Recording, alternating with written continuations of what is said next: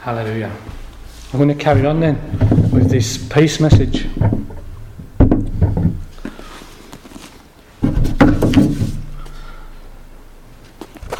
Peace part 3, but realising and releasing peace part 2. Didn't get to finish it off last week. A couple of scriptures to read. John 14:27.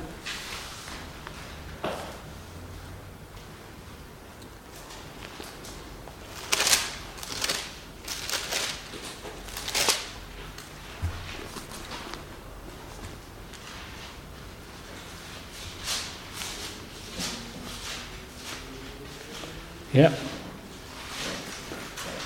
Peace I leave with you, my peace I give to you, not as the world gives, do I give to you. Do not let your heart be troubled, neither let it be afraid. Jesus gives us his peace, not as the world gives. That's suggesting that the world does give a peace. And I'll tell you what the world peace is. When everything's going okay, when all your circumstances in your life are all happy, then we've got peace. When peace is when peace is there regarding our senses and tickles our emotions and we're all happy, then that's the kind of peace the world gives. But as soon as the problems come along, that peace can't sustain you. You fall apart. It's not real. Proverbs 26:3 said that you will keep him in perfect peace whose mind is on him and trusts him. Our life is a great opportunity to experience the peace of God. Something happened in the week, I can't remember, and I got a little bit flustered. And I was in the living room and I went to pick something up, and on my phone, in the house, the digital numbers went 1633. And I laughed to myself and said to the Lord, Lord, you're funny, because he knows what I'm thinking. And I know in John 16:33 it says, in this world you'll have trouble, frustration, tribulation. And at the end of that it says, but don't worry, I've overcome the world. And God's peace is designed to come to effect, to come to fruition when everything else lets you down. There's a scripture that says, we get a peace that passes all understanding. I should be pulling my hair out. I should be scared. What is going on? And I don't feel any anxiety or fear, because God's peace is at work. Hallelujah.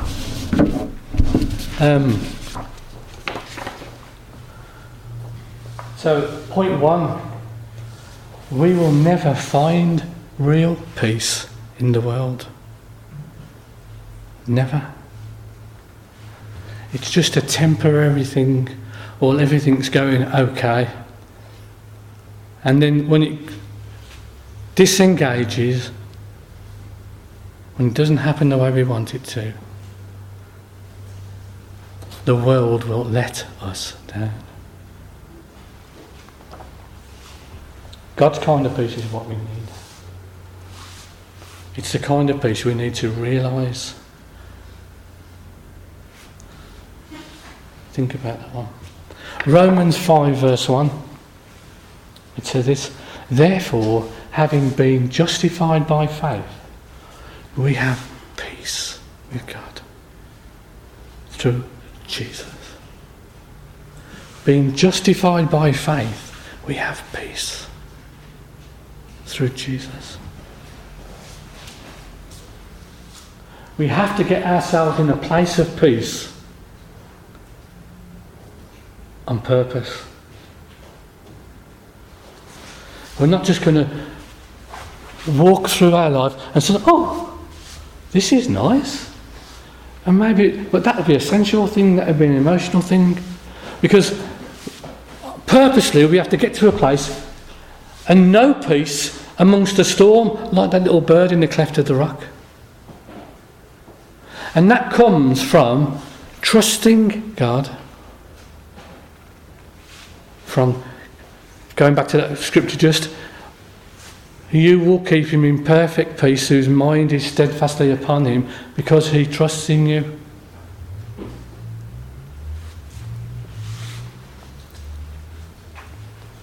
And in that place that we talked about, in the peace, is the place when all the interferences that are in the world that are trying to demand your attention drop away. You have to get into the place of peace on purpose. You've got to turn the dial of the radio to get rid of all the interferences. So all the things then that get your attention, it's the ideal place for peace. And then we start hearing God. We got close to this when we finished it last week. Then we start hearing God.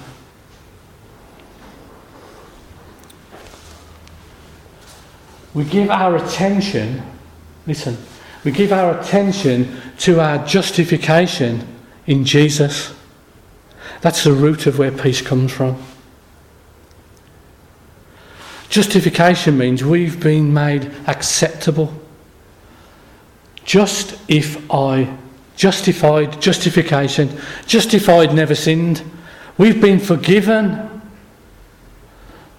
My peace with God is in that forgiveness. My peace with God is in that acceptability that I've been allowed to come in to Christ through the blood. There's no longer a problem between God and me and God. When we're believers, there isn't a problem. He's always encouraging us to come boldly to the throne of grace to find mercy when we need it. Hallelujah. And in that peace, when we've got rid of all the interferences, of the demands of the world, of the demands of our living, the demands of our fear and consciousness, we come to a place, in that place of peace, where there's strength and clarity.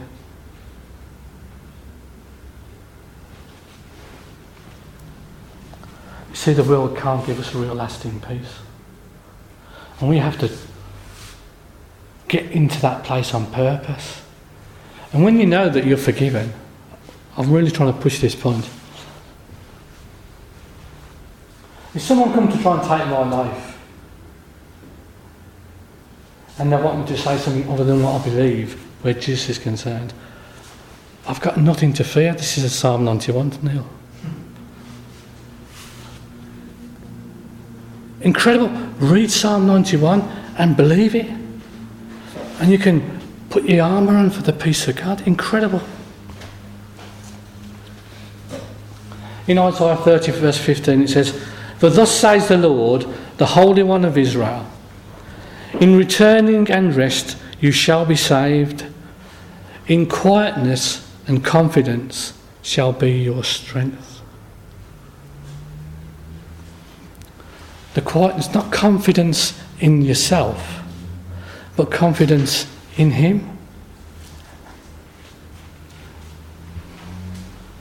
So we're giving our attention to the justification through Jesus, that we've been forgiven, absolutely liberated. You know, and I want to encourage you, and God would want you to encourage you to start walking in that justification. We're new creations, born to do great things in Christ. Great things. So our peace is settled in the finished work of Jesus. Absolutely. Everything that we know as Christians is settled in the finished work of Jesus on the cross. A couple of breaths before he gave up his spirit, Jesus said, it's finished. Everything that was going to happen that I came for, I've done it now. It's finished. And salvation was bought. The enemy was going to be bound and defeated in the grave when Jesus rose from the dead. And Jesus is our peace. Listen to this. Proverbs 14:30 said, a sound heart is life to the body, but envy is rottenness to the bones. A relaxed attitude lengthens a man's life. Now, the word sound here comes from a Hebrew word, and I don't know if I'm going to be pronouncing it correctly, but it's a marpe or marp. Yeah? And that's linked to a word called rapha. And in its root form, that's talking about healed or heal. And the root word rapha means to relax. A relaxed heart talks about peace. 1 Peter talks about casting all our cares and anxieties upon him because he cares for us. If we trust that he cares for us and we trust that we're justified, if we trust that we're forgiven, we can hand them over and live in the peace of God forever. Something will come and try and steal your peace.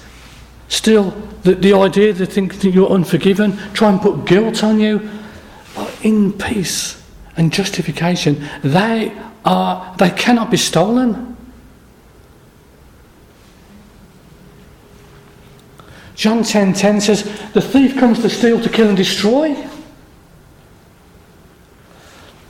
But Jesus said, I've come to give you life, and life abundantly, or with a capital L. We're always going to be susceptible to a thief coming. And he's going to come in lots of forms and lots of ways.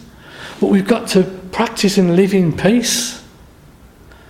And nothing can touch us in that place unless we let them. The devil got no power. Jesus took it.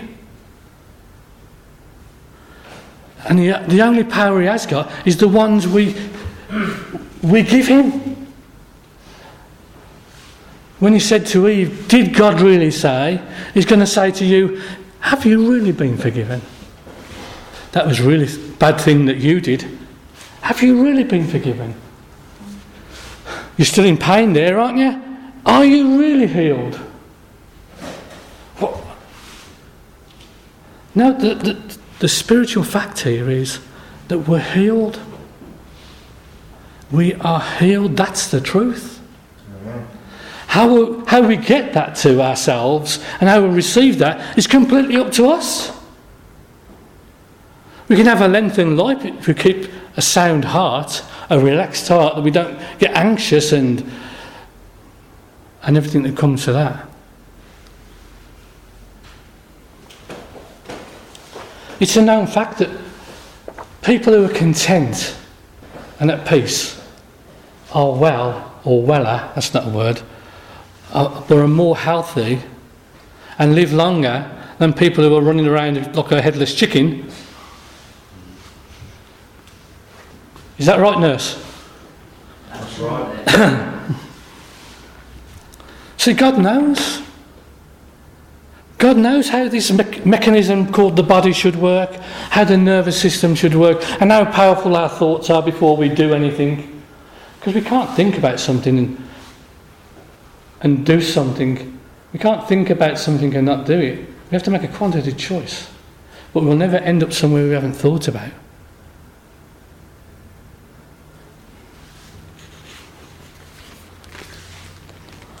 So we worship God knowing the finished work of Jesus.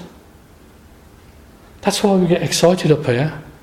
Because if we really knew what Jesus has done, if we really knew, we'd be running round here. Stuart will say we'd be running like Elijah. Because it's fantastic.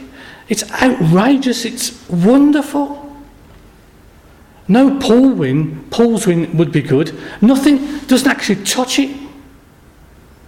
Because it's incredible what Jesus has done. And we won't know that anymore, that when we leave this Erskine and realise how powerful our decision for Jesus was, when we said, yes, Lord, come in, and we get born again, that there's something going on inside us that's not going to get any bigger or any better. It's not going to change. We haven't got to develop it. The transformation's taken place. And we're going to step out of this book. I'll leave this old skin behind and sing and dance into glory and realise this is incredible. And I hope I see every single face in this room there.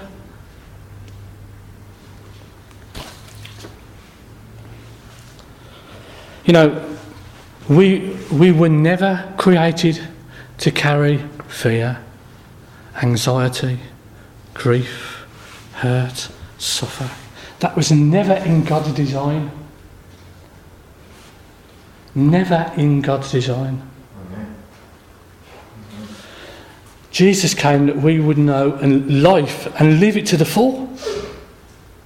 The same life that pumps through the veins of the Father as Zoe life is in my spirit man and in your spirit man, because you've been made alive in Christ and there's a life for God that comes to life when we're singing, but wants to come to life more when we're singing. It's an encouragement for you.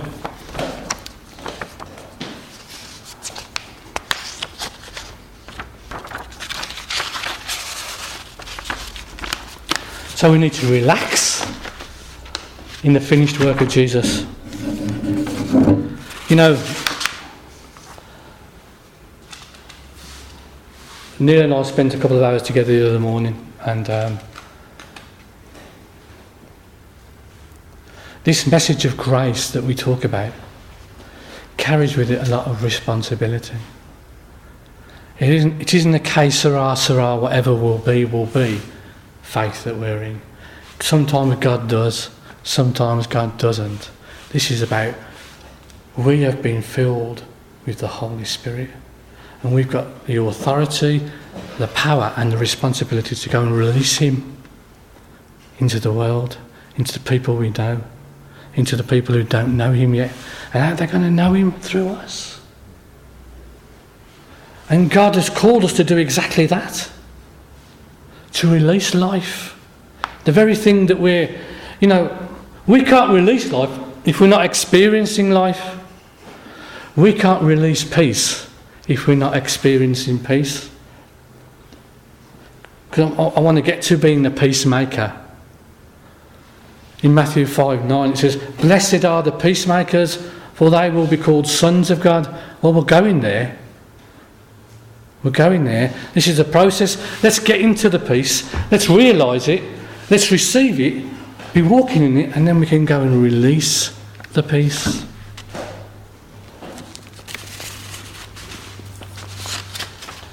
This is interesting. Elijah was a prophet, a well-known prophet in the Old Testament. And this particular time, he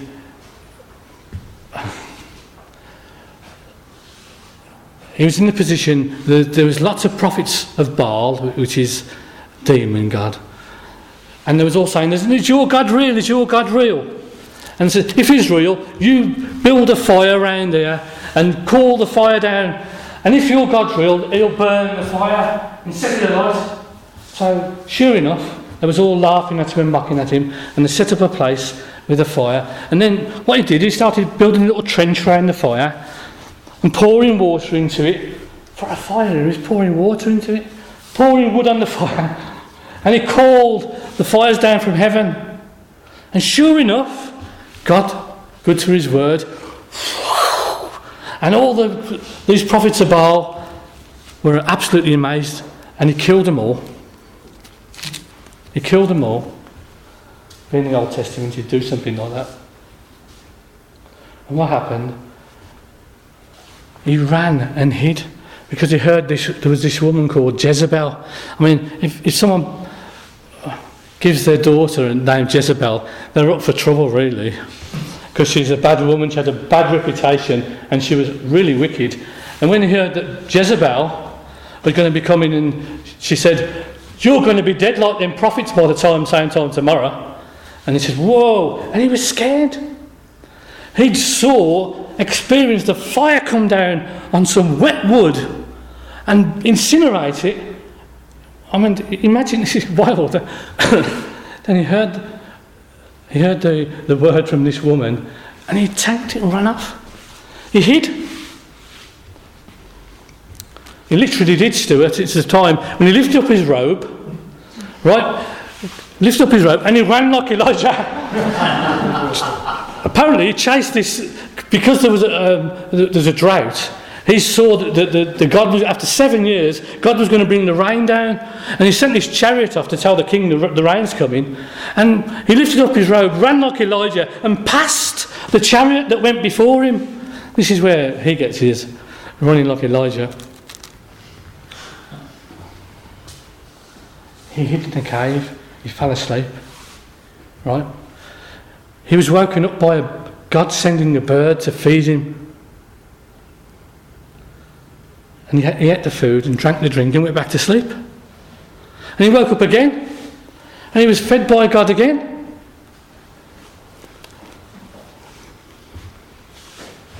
He then walked 40 days out the way and hid because he was scared. He was scared because Jezebel might kill him. What are you talking about, Sid? I'm getting to the point. Okay. Let's go to 1 Kings 19. I'd encourage you to read this, probably a couple of chapters when you get home, just to get the full picture, but it's great.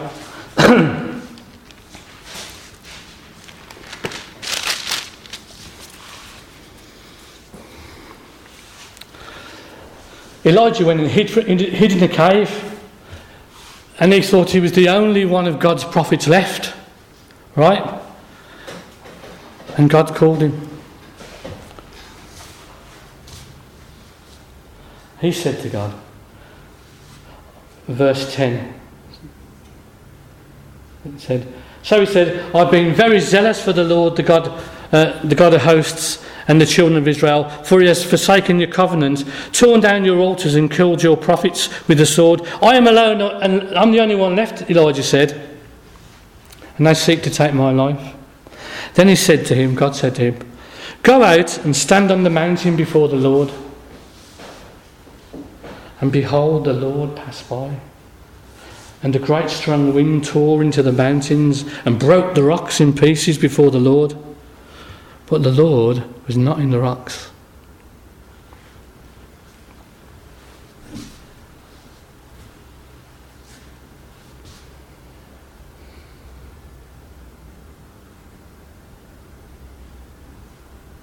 And the strong wind tore into the mountains, but the Lord was not in the wind.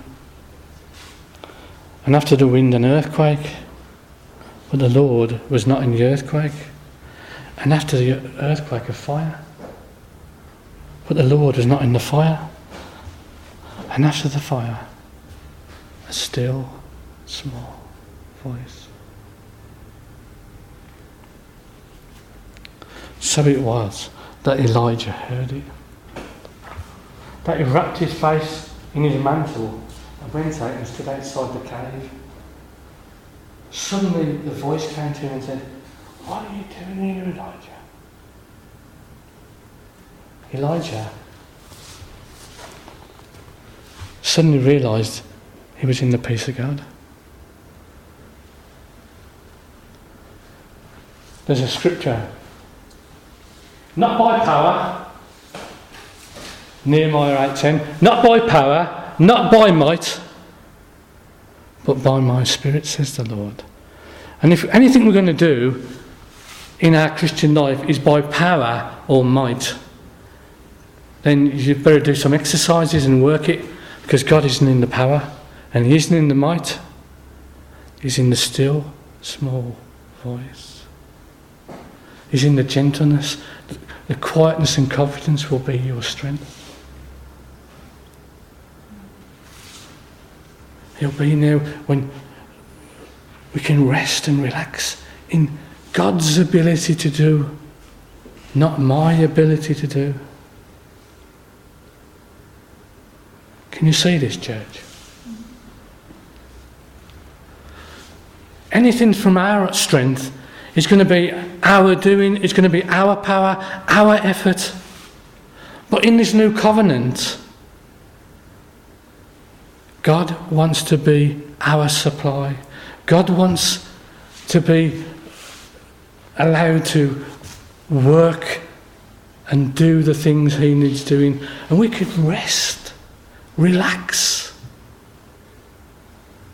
Our effort is our effort that we believe.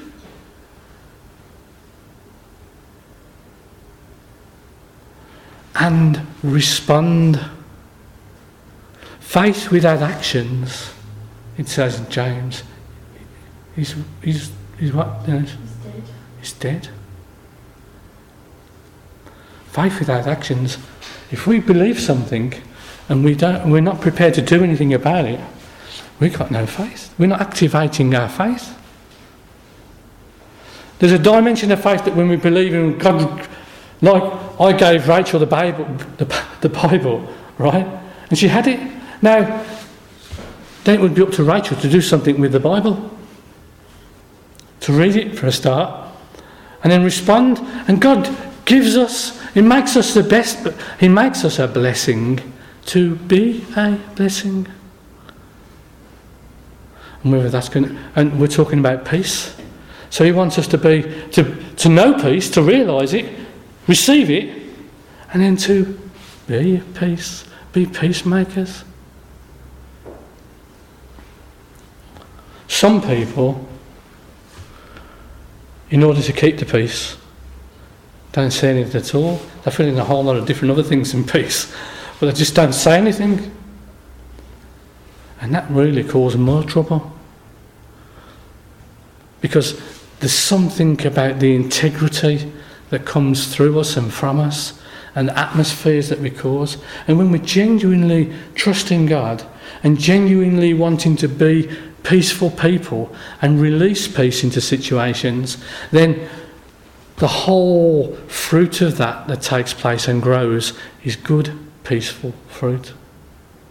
If I say I love you and I couldn't really give a stuff, then that person is not going to feel loved.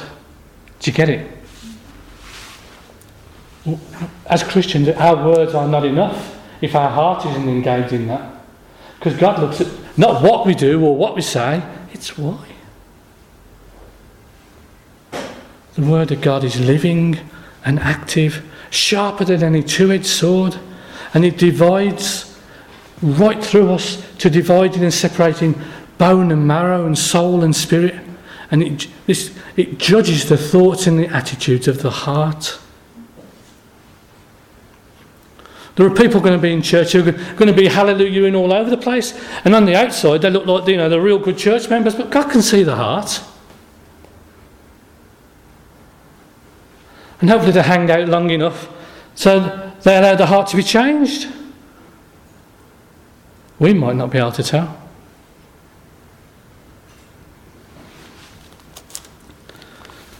And it's important to check our own motives while we do things as well.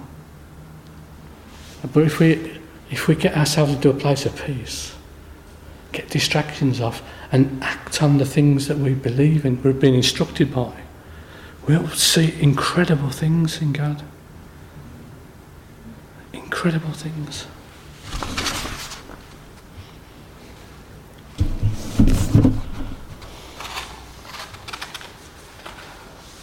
Isaiah 32:17 says, "The work of righteousness will be peace, and the effect of righteousness is quietness and assurance forever." The work of righteousness will be peace. Who's righteous here?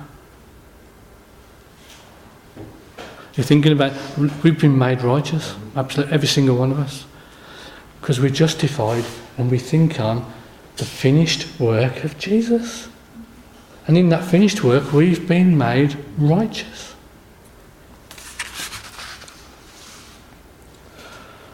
I'll read this bit. So we need to realise that there is a power in peace which will help us to stand even in the most difficult of situations. When the odds are stacked against us, the peace of God is able to settle the storm that is all around us. Anything that it would try and throw at me, it cannot take anything because of the finished work of Jesus. Once we've realised it and received this peace, we can step out of works and bathe in the grace, comforted by the fact that everything in this world the world will try and throw at me is useless. It cannot affect me.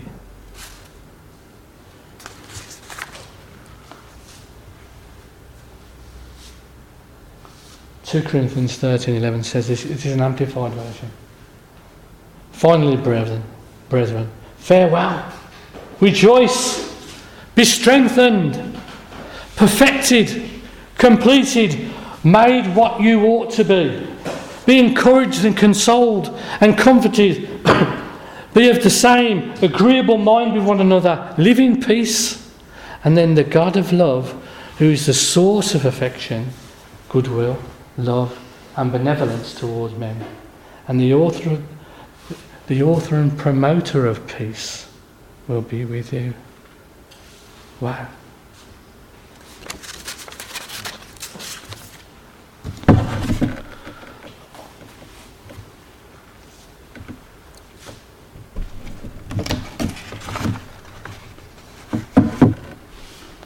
So,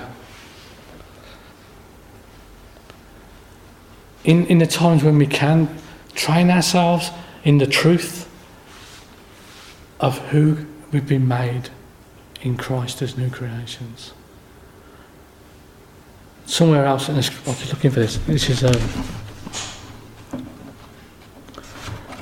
in Ephesians. It says that He is our peace. Jesus. He is our peace. What Jesus has done is phenomenal.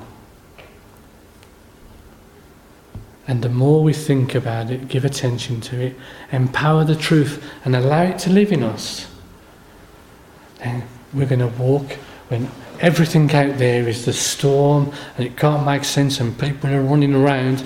Hopefully, they're going to run to you. How come you are not going crazy? How come you are not worried? How come this pressure isn't affecting you so much? Because you can put it up rich if you want. Shalom.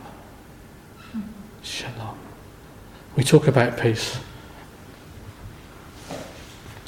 because we're complete, because we're whole, because we're healthy, because we're at peace. Our welfare's been sorted. We're safe. We're sound. There's tranquility and prosperity, perfection in us, in our spirit. If we can allow that to come out and live in it. We're at harmony with each other, not the world. Don't think we're going to get anything from the world. That's why I'm looking for the scripture and I'll get it next week. Shalom, church. Shalom. Does anyone who doesn't know Jesus want to give their life to Jesus? The comfort of knowing the peace of God. No worries or anxieties or fears. But to be able to come and rest. By faith, you ain't going to understand it all for sure. You're not. But God wants you to be at rest. Be at peace, no anxiety, no fear. Bless you guys. Does anybody want prayer for anything? Hallelujah.